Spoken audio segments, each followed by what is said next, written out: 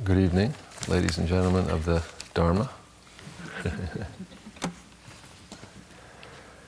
When we first got together here on Sunday night, Sylvia mentioned that we chose this particular time of year for our interfaith retreat because of the season, the proximity to Passover and to Easter, which are such holy times in the year for Christians and Jews. And someone in one of the interview groups that I attended said that she was going to have a Seder next week. A week from tomorrow, I think, is the first Seder. And she said she was going to have a Seder with many Jews in attendance, as is usually the case, but also a number of devout Christians were also going to be there. And she asked me if I had any advice for her about how to conduct the Seder. And I said to her, if Jews could ever maybe get over the wounds from 2,000 years of anti-Semitism, something that's not too easy to do, actually, and understandably, but if they could, and if Christians could get over the idea that Christianity is the true Judaism,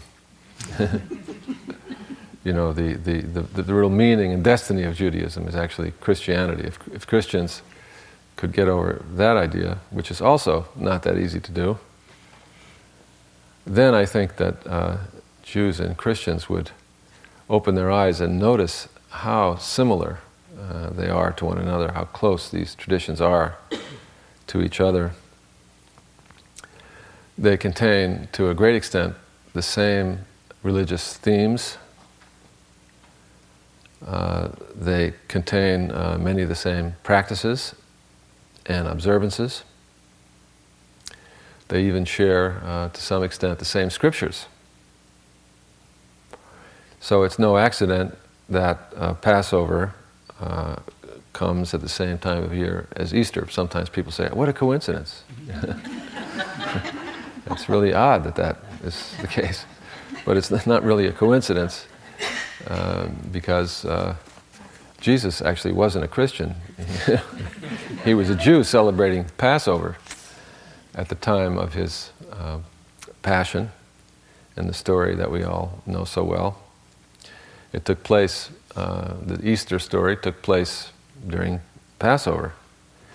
And it was not, I think, just a coincidence that was the case. The fact that it was Passover figures importantly in the gospel story. And also the meaning of the passion of Jesus is really the same meaning as the story of redemption from Egypt in the Hebrew Bible. Egypt, as Sylvia told us last night, which means the narrow place. My apologies to any Egyptians that there may be in the room. It doesn't really mean Egypt, the nation state that people live in. It means metaphorical, spiritual Egypt. So this is the story of a people and their tremendous suffering and redemption.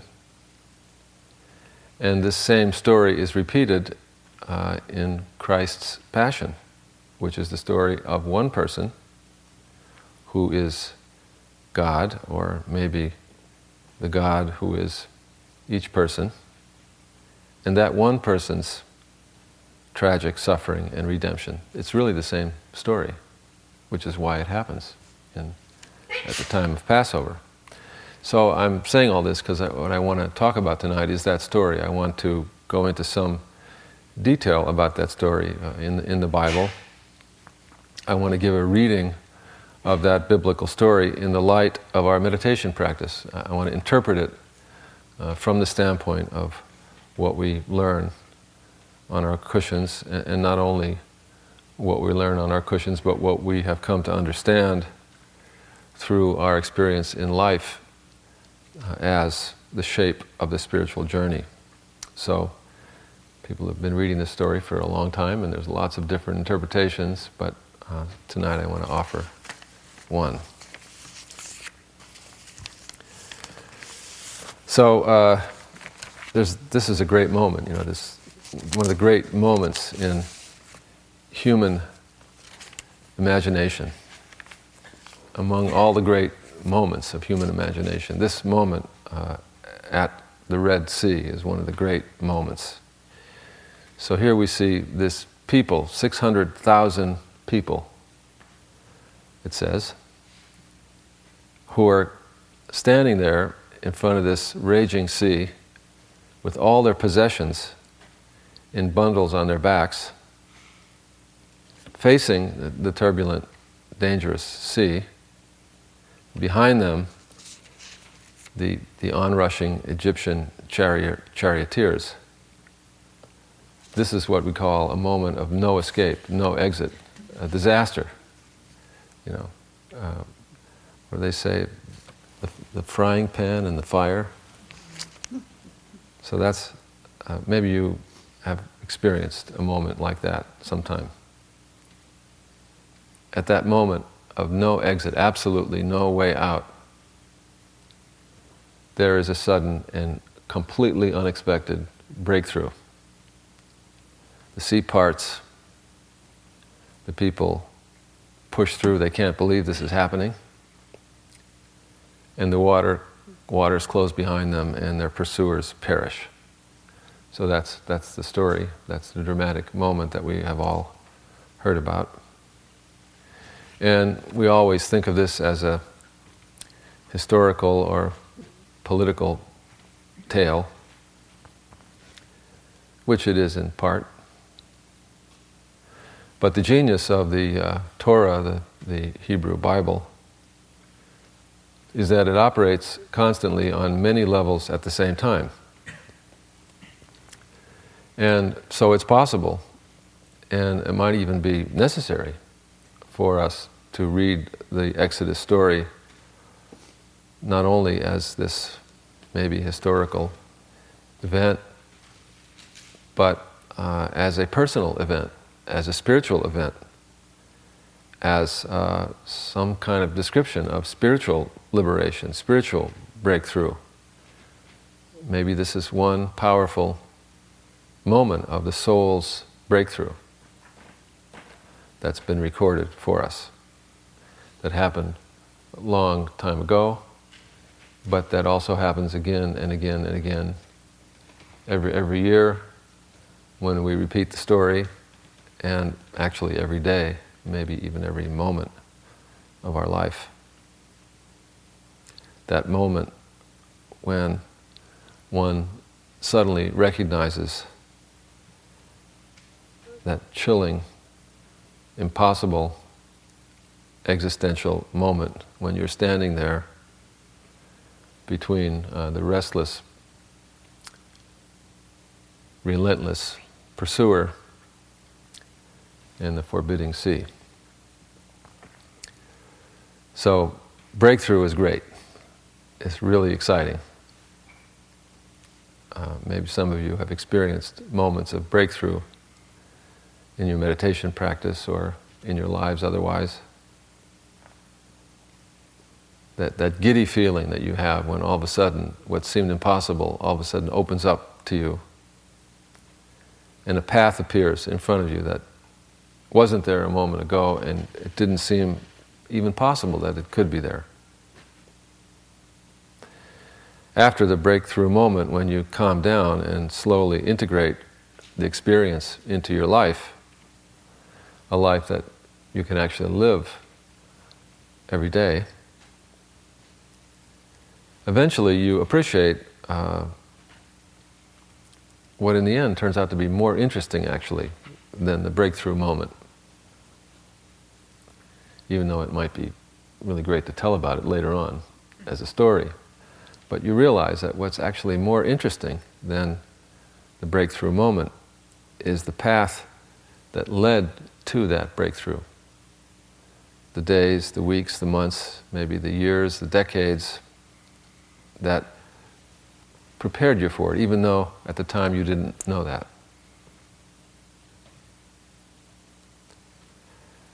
though it may at first seem less clear, less spectacular, and less pleasant, in fact, there's more that you can learn from the struggle than from the victory.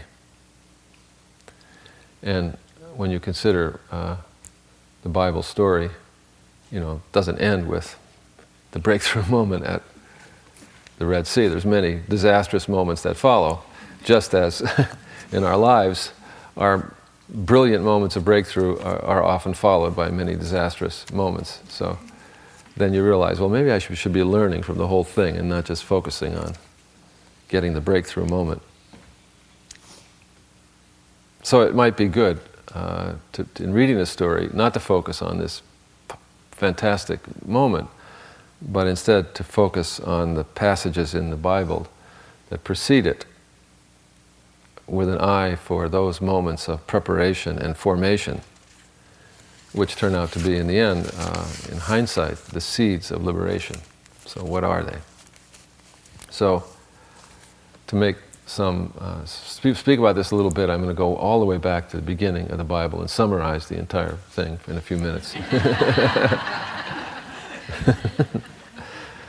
Because in the beginning, of the Bible, what it's really about is it's about life, it's about bounty, it's about trying to establish oneself.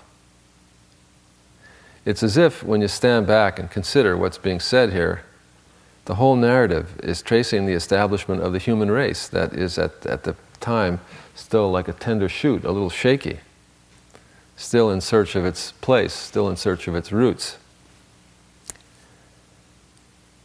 So this theme of fertility and bounty and establishment is the whole theme of the beginning part of the Bible, and we follow this little tribe of people, just a few of them, just barely getting along.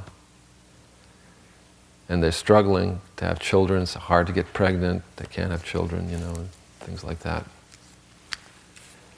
They're trying to just survive.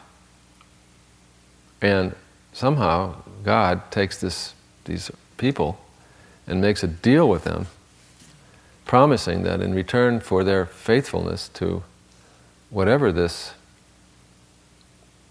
unknowable force is, in return for their faithfulness to it, God is going to really establish them, make them plentiful, and they're going to take over the earth. Many of them, they have their own country, and so on and so forth.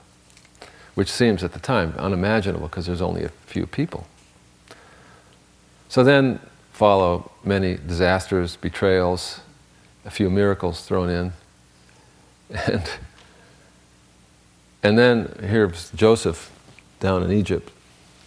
He's now a very important official in Egypt. And his family, as you know, they all know the story, comes down to see him. They're escaping from famine, and they're lucky that their brother is a big honcho in Egypt, and he provides for them, and they live there, and they get a nice piece of land, and they get a job as shepherds. You can be shepherds, because your brother is such a nice person and so helpful. And time goes by, and by golly, they do prosper, and they do multiply, and they're doing great. Which disturbs the Pharaoh. Pharaoh doesn't like this. It's a threat. So he gets alarmed, and he decides that he's going to control them by enslaving them. Going to make them build the great storehouse cities of the empire. But they do this work, and there's still a lot of them. Too many. So then he says, okay, we're going to get rid of them. Going to kill the firstborn children. Similar thing happens in the story of Jesus, as you remember.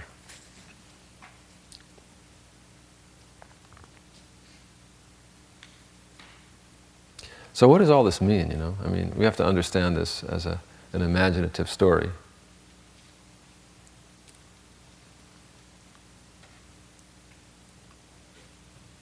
It seems to me that this focus on establishment, destiny, fertility, and so on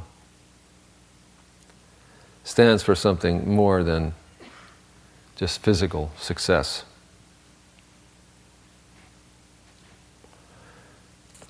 The Israelites are being challenged all the time. They're being tested, called forth into a relationship with something beyond themselves and their self-interest. Like everybody else, they see what they need and what they want, but somehow they're constantly being called to go beyond that, to relate to something way bigger and way more mysterious, even unknowable. And they deal with it the same way that we probably deal with it too. We sometimes rise to the occasion, sometimes not. We stray, we forget, we backslide, we get all tangled up in knots. We come back again and again to our old habit of lazy, narrow-minded self-centeredness. Sometimes we even practice meditation to improve our self. It'd be good for us. We'll be calmer, maybe we'll be more successful in our relationships and so forth through meditation. So this is what happens, finally, to the Israelites. If Egypt means the narrow place, in their enslavement in Egypt, they're getting more and more narrow. They're getting more and more crowded into their self-centeredness, crowded into their self-cherishing, self-seeking way of living. And their suffering is growing really strong. And how are they going to get out of this? Now, one thing that's really interesting is in the beginning of this story in the Bible, in the beginning of Exodus, when it starts telling this whole story, the people are described as if they were kind of unconscious beings, almost like animals, without knowing what was going on. Because they're suffering a lot, but if you read the text, it sounds like they don't even complain. They don't even know they're suffering. They're just sort of plodding along. And their suffering has no meaning, really. It has no human dimension. They just bear their suffering. They're ground down by it. It's as if they don't even really feel it and understand that they're suffering.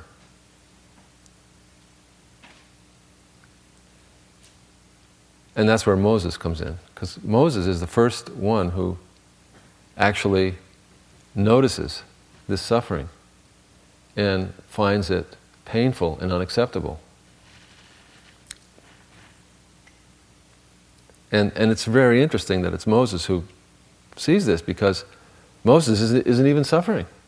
He's living in the house of the Pharaoh, and he's sort of not really one of the people. And yet, because he's outside of it, he sees the suffering. And he can't stand it. His response to the suffering is to fly into a rage and commit murder. This is a bloody, horrible text, isn't it? This story. So Moses is not a wise, compassionate person here. He's someone who sees suffering and he can't stand it, and he lashes out, and then he has to flee. He goes out to the wilderness. It turns out, he doesn't know it at the time, but he goes out to the wilderness for purification, for preparation, and it's not easy. And later on, the whole people go out into the wilderness for many, many years. And later on, long after that, Jesus goes out into the wilderness, the desert. And after that, the desert fathers go back to the desert. So the desert becomes a kind of a metaphor for stripping ourselves of our whole sense of self, returning to zero, which is not so easy, quite difficult, but it's the preparation we need for liberation. So here's what it says in the text. It was many years later after all this.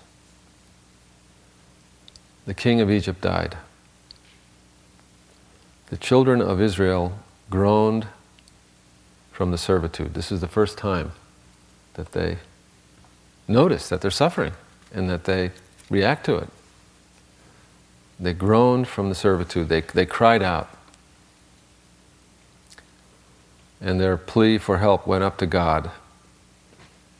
And God heard their moaning. And God remembered His covenant, the deal He made with Abraham, Yitzchak, and Yaakov. And God saw the children of Israel, and God knew. That's what it says in Everett Fox's translation.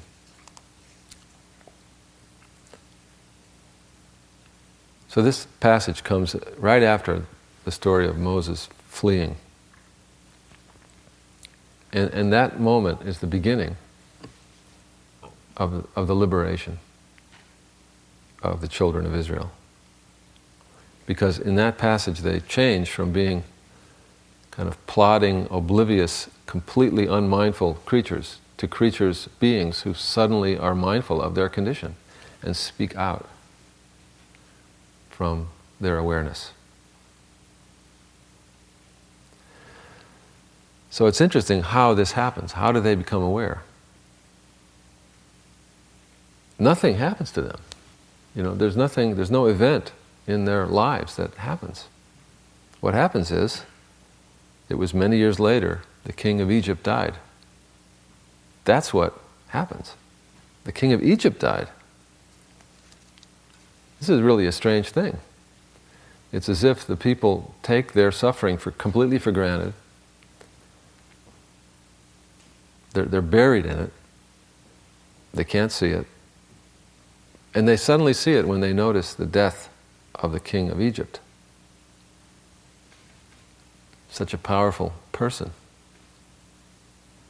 who builds monuments like a god himself. How could he die? I imagine that in ancient Egypt, the death of a pharaoh must have been an immense psychic event. There must have been parades, ceremonies, pageants, more buildings built, big sacrifices, a complete turning upside down of all of daily life, and it surely would have been noticed even by the lowly slaves. For hundreds of years, these slaves were content in their narrow lot, suffering without any aspiration, without even knowing that they were suffering, until the all-powerful Pharaoh falls. They must have been amazed by this. They must have been shocked and horrified by it. And it must have reminded them of the vulnerability of even the great. Maybe they were terrified of what might happen next to them. Or maybe they even felt sorrow. But something happened outside of themselves is the point. Outside their own suffering, something happened. And it woke them up. And they saw themselves for the first time. And they saw their own suffering.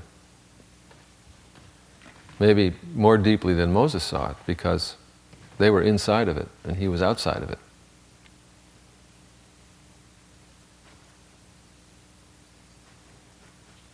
So somehow they saw something deep about the truth of human suffering. Something deeper than you can see just from your own suffering. Do you understand? More than you can see from your own suffering when you look. They saw, I think, the suffering, and they understood their own situation in the light of that tragedy. And this is the same with the Buddha. The Buddha his past also started with suffering, but not his own suffering. He saw the suffering of others. And he knew that was his suffering too. But it was the suffering of others that woke him up to begin. the path toward his liberation. And that's the same thing that happens here. So this is the first awakening. This is the first real step on true liberation. A deep appreciation of one's own suffering, but not with anger or resentment, and not with a sense of chagrin and embarrassment or bitterness about one's own personal situation. Rather, the recognition that one's own suffering is shared and is deep. An understanding that the suffering is not because of my own stupidity or bad conditions or something like that, but feeling and understanding and knowing that suffering is unavoidable,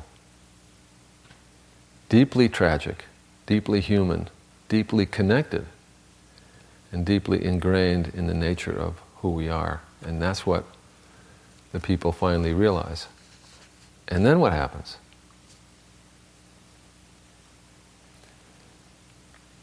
They start groaning and crying out for help. They open their mouths. Some intention, some volition comes from them, and they express themselves. They express their pain. Because once you see this suffering, tragic side of our living, you can't just sit there and do nothing. You can't be passive. You have to go forward. But if you're a slave, what are you going to do? You know, if you're just a mere human being, what can we do? How are we going to stand up in the face of this immense problem? What do we do? Well, you can plead, you can groan, you can express your heart. And so that's what happens. There's expression. The people express themselves. They sort of, in a sense, what they do is they speak out their truth into the void. They speak out their pain and anguish, this way. Not to somebody who they think is going to help them, but into the vastness. And when they speak out with the truth of their own pain, and the understanding of their own powerlessness, something miraculous starts to happen. And this happens to us too. When we cry out, the listening ear of reality responds to our cry. Something stirs, and the world begins to shift. And even though nothing apparently happens in the story, nothing happens at this moment, but the energy of liberation is set in motion at that time. When we touch our suffering, our real human suffering, and when we find the heart to express ourselves, something shifts in the world. And as the text says, hearing those groans, God hears those groans, God remembers, God sees, God knows. It's very striking, these verbs, in the Hebrew text. People recognize the real nature of their own suffering, they call out, and there's a hearing, there's a responding, there's a remembering, there's a seeing. So in a way, it's not God who's the boss here. God responds to the people. It's the people who come in contact with their own suffering and who have the courage to speak out of their suffering it's because of that speaking out that God becomes activated. And God stirs. And God fans this very small flame of aspiration until it will inevitably lead to this moment at the Red Sea that we spoke about in the beginning. So this is, I think, a deep truth. It's one of the deepest spiritual truths, I think. That a true awakening, the path toward liberation begins with a true awakening to the human condition of suffering, which is not an abstraction, not something that we read in the paper, it's something personal and at the same time universal. And that we're connected emotionally to this suffering so that we speak out, not complaining or whining, but speaking out with a stronger, clearer voice. And then that speaking out always finds a response in the world. And this is how liberation always takes place. And right after that verse that I just read you, the very next thing that happens is God appears to Moses in the burning bush. And now things are really being set into motion.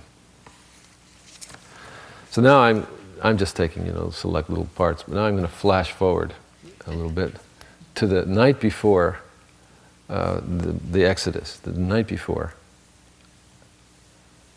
And another, I actually am aware of, this is hard to tell this story in a meditation retreat when we're all so tender, because there's so many disastrous things that happen, but oh well, I guess we can take it.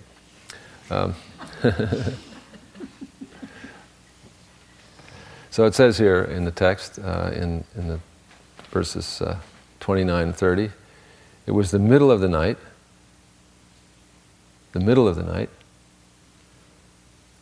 Yud-He-Vav-He, which is the name in the Hebrew Bible for God, which maybe some of you know that this name is it's actually not a name. In other words, it's a set of 4 letters which doesn't have a pronunciation or a particular. It's as if the idea is that you have to name God, because how are you going to relate to somebody that you can't name? But you can't name God, because how are you going to name somebody that isn't a person or a being in any ordinary sense? So this is a big problem. You have to name for purposes of relation, but you can't name, because every name would be wrong, with the wrong name. So the way that this is handled in the Hebrew Bible is by giving these 4 letters, which stands for an unnameable name. It's not a name. But as close as anybody can tell, the letters Yud-He-Vav-He seem to mean, possibly, a form of the verb to be, but not in any known tense. Not in the past, not in the future, not in the present, but maybe all those tenses. This is what the word seems to mean. But you can't pronounce it, so usually when you pronounce it, another word is used to call it, because it's unpronounceable. So I'm just going to spell it out. Yud-He-Vav-He. Anyway, it was the middle of the night, and Yud-He-Vav-He struck down every firstborn in the land of Egypt. And there was a great cry in Egypt, for there was not a house in which there was not a dead person. So it's the middle of the night, and now everybody is grieving, right? The Israelites are grieving, the Egyptians are grieving, and grieving always happens in the middle of the night. Even when it's day, it's the middle of the night when you're grieving. So here's the Pharaoh, who's lived a life full of, arrogance, dominance, monument building, power brokering, brought low by the presence of grief and death that is insurmountable and pervasive. In other words, the Pharaoh, too, faces the facts of life, and also faces, like anybody else, his human powerlessness in the face of time and change. So in the middle of the night, he calls Moses and Aaron. He says, okay, go ahead. Take everybody, leave right now. And then he says something amazing. He says, and bring a blessing on me. The Pharaoh's asking them for blessings. He's so laid low by what's happened. He's asking these pathetic slaves for their blessing. So they all get going and ready to go, and they take off. And then it says, a night of keeping watch for Yud-He Vav-He. A keeping watch of all the children of Israel throughout their generations. This last night before liberation is a night of keeping watch for Yud-He Vav-He. So this is an amazing moment in the story. You don't really hear about this moment where the Pharaoh and the Israelites are in the same boat, both grieving in the same way, asking each other for blessings and beneficences. And this phrase, a night of watching, it really moves me because it really seems like our meditation practice.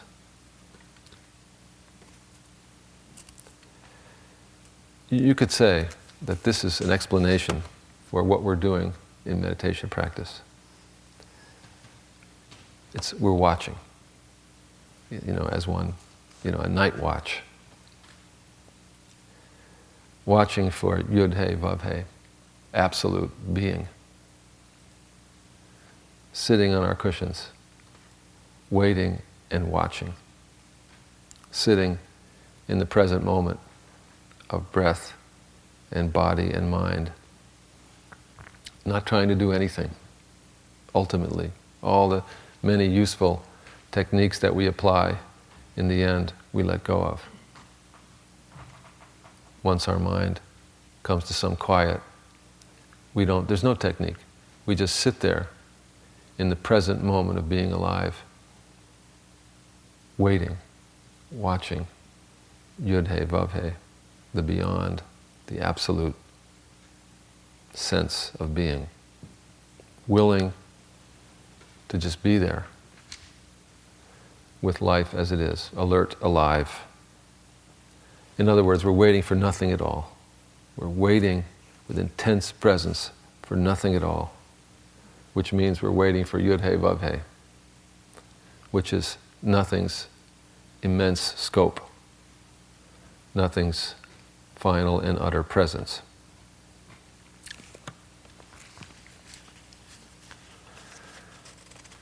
So in the beginning, I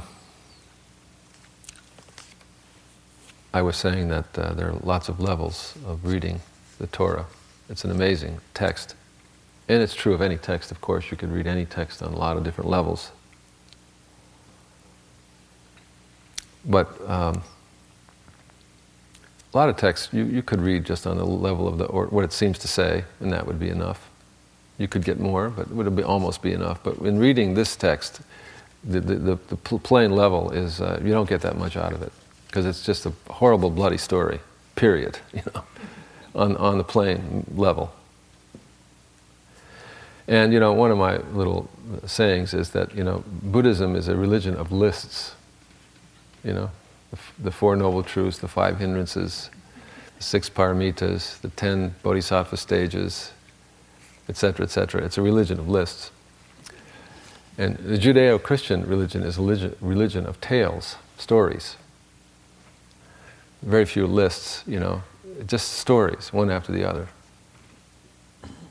There are stories in Buddhism too, but they're stories that are illustrating the lists.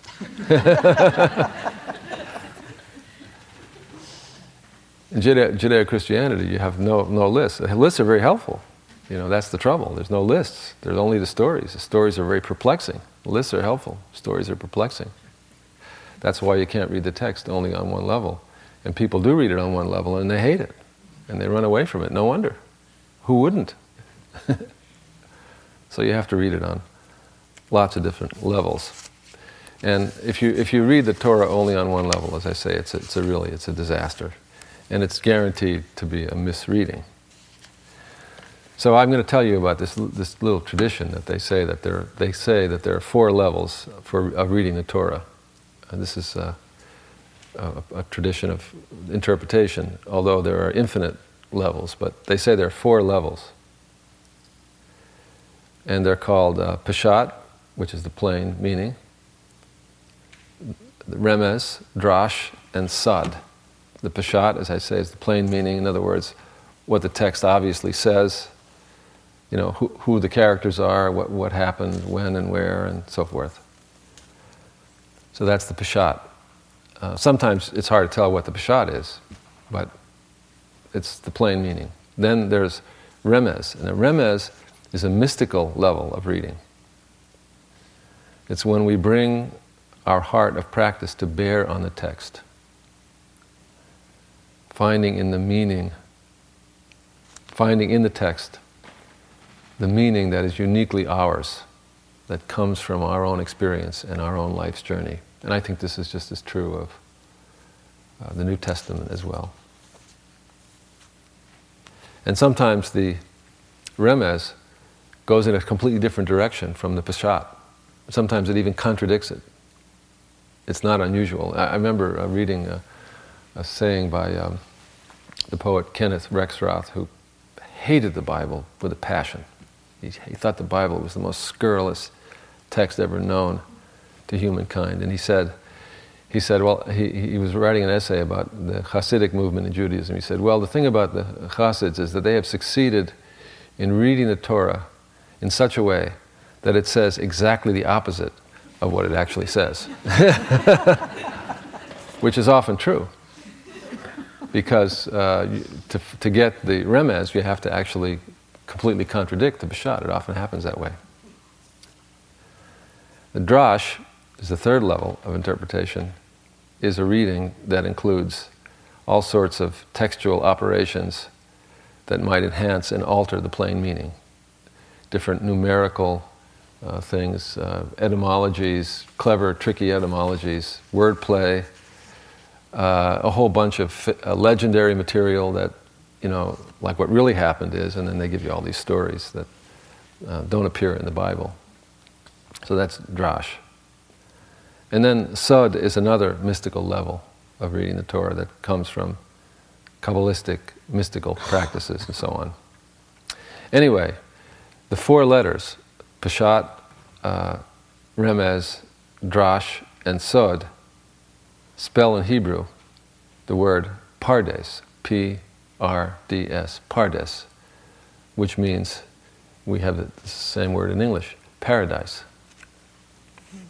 So these 4 levels of interpretation. So if you, in other words, if you could understand Torah fully with all of its meanings, this would be paradise. Because the text is said to be, in the end, beyond the text. In the end, the letters fly off the page and they dissolve into space. And the whole world is actually the real text.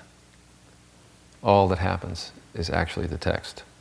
It's been sort of encoded in these words temporarily, but they fly off the page in the end. Now, I told you all of that so that I could read you my poem called Pardes, which is all about this. So I'm going to read you my poem.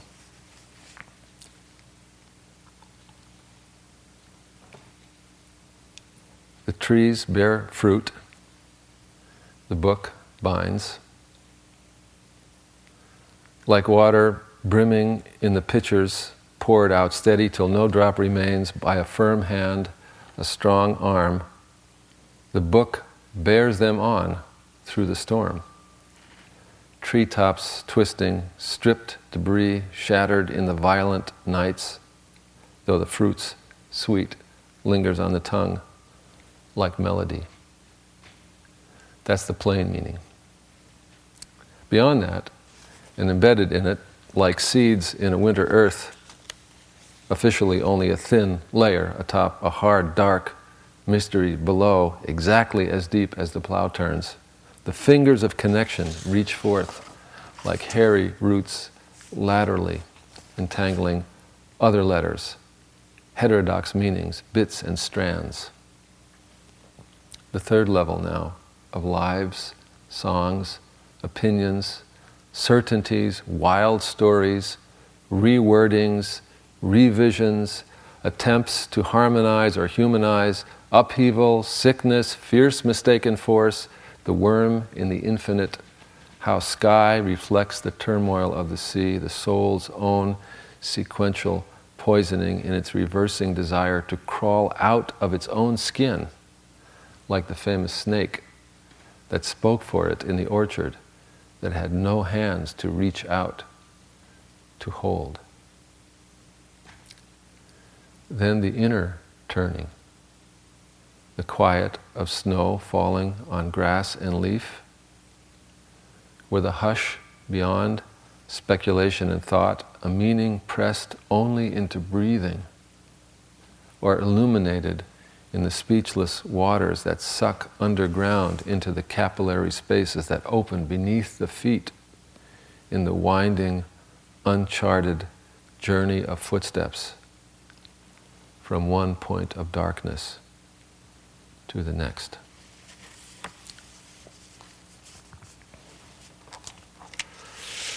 So, we all think we know what's going on. We're all pretty good at reading the Peshat of our lives. But that's too simple. There's a lot more going on than we think. The usual name, for the human race is Homo sapiens, which is a doubtful terminology. Wise persons. I'm not so sure. Another name for the human race is Homo religiosa. And that might be a better name. People who practice religion. As I said to somebody, because we're born, and because we die, and because we know how to speak, and we can understand speech, we have spiritual lives and spiritual needs.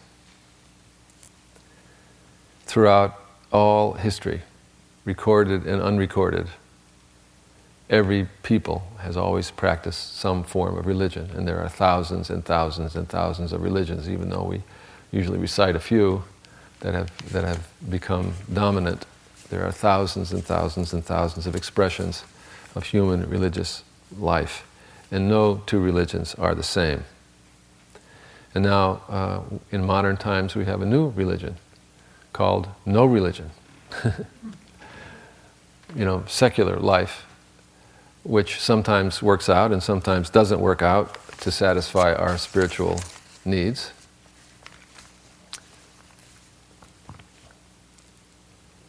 So we have a lot of different religions, with lots of different ways of doing things. But simply to sit down in the midst of the present, an immense, absolute moment of being alive, whatever shape that takes, whatever its content, just to sit down and face being, to be being. This is the bottom line. This is the ground, I think, the 0 point of all religious practice. Being is mysterious, awesome, impossible, delightful, huge, paradoxical. So it's not so easy to sit and face that, to really admit who we are and what we are. But when we do, when we're willing to try, I think we're standing on the basic ground of all religious experience and understanding. And this is not Buddhist, and it's not Jewish, and it's not Christian, and it's not Muslim. It just is. And what's really great about it is that since there are no explanations for it and no words to describe it, we can't fight about it. true contemplative practice, whatever the tradition it comes from or whatever lack of tradition it comes from, is always radically tolerant, radically open. And that's why I think it is the best basis for interfaith practice. And that's why if we have an interfaith retreat, what makes the most sense, rather than do a little bit of this religion, a little bit of that religion, a little bit of this religion, why don't we just do this, what we're doing? Just sit and face life together in silence. It's the best way to find our commonality as human beings. It's the best way to make peace. When we sit together, we are peace. Then we have to get up. Too bad. But there's always, getting up, and you can't be silent all the time. You have to open your mouth. As long as you're alive, anyway, temporarily, you have to get up and open your mouth. And then we're going to have to disagree. Which is okay. So disagreement is very interesting and very important. Even though we all want the entire world to be at our beck and call, to always keep our desires and interests completely in mind, to the exclusion of everyone else's desires and interests. Even though we all want this and assume that it should be that way, if it were that way, it would be very boring and maddening. It would really be maddening. And not to mention, it's impossible. So, disagreement is good. And we have to enjoy disagreeing with one another, and we have to appreciate one another in our disagreements. And appreciate the larger space that holds us all. The larger space that also may disagree with us from time to time. I want to finish with a psalm.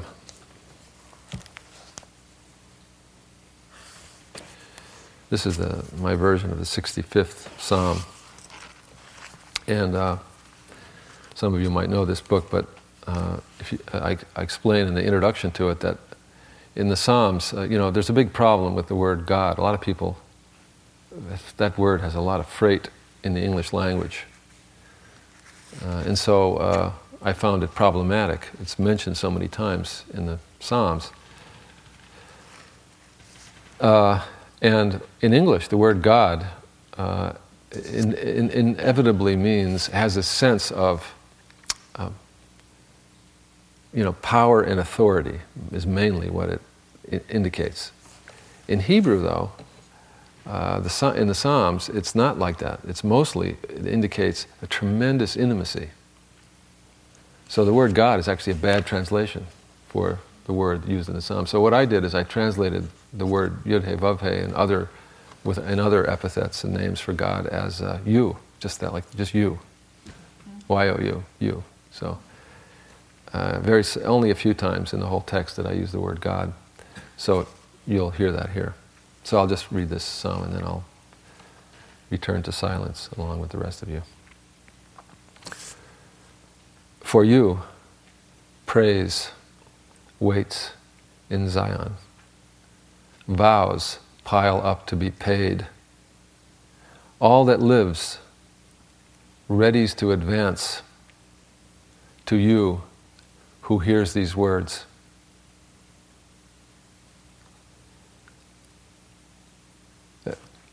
I'll stop a little aside. Try it sometime. Maybe tomorrow, sometime during walking meditation. Go far away and talk out loud. Even when no one's around, there's a feeling that someone is listening. Because that's the nature of human language. You can stand on the top of a high mountain with no person around for miles and speak, and there's a feeling that someone is listening. Try it if you don't believe me. I am weary of the world's crookedness and my own confusions. You will straighten it out and correct it with forgiveness, wiping woes away. Happy are those you choose, who approach you and dwell in your house, who are satisfied with that happiness, the holiness of your house.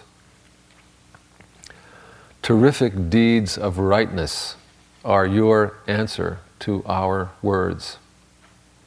You who are the confidence of rock and sea, the faithfulness of mountains, their might and majesty, who guides the roaring of the seas, the pounding of the towering waves, the tumultuous fortunes of nations. Those who dwell in the outermost lands are awed by your daily wonders, the dawning of the morning and the fading of the evening. They rejoice in as your bodies calling. Your thought of earth is the gathering of her waters, the enriching of her soils. Your brook runs with water, and so you prepare the harvest that feeds life, saturating her furrows, smoothing her ridges, softening her with showers, murmuring the blessings of her growing. Your crown is the ample unfolding of the years. Your body, the presence in physical places. The pastures of the wilderness distill it. The hills of the settlements disperse its joy. The meadows are clothed with flocks, the valleys mantled with grain. The people give voice to it with words. They murmur it, shout it, sing it out. Let's take a moment or two to sit and forget all that.